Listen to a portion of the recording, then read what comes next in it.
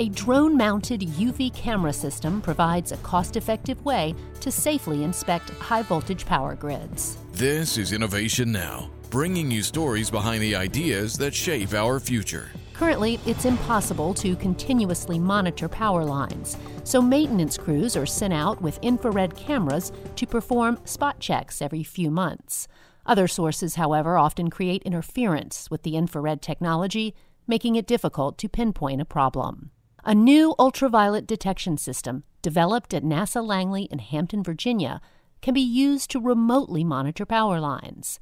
UV cameras can be used to locate and analyze corona discharges that indicate power line faults.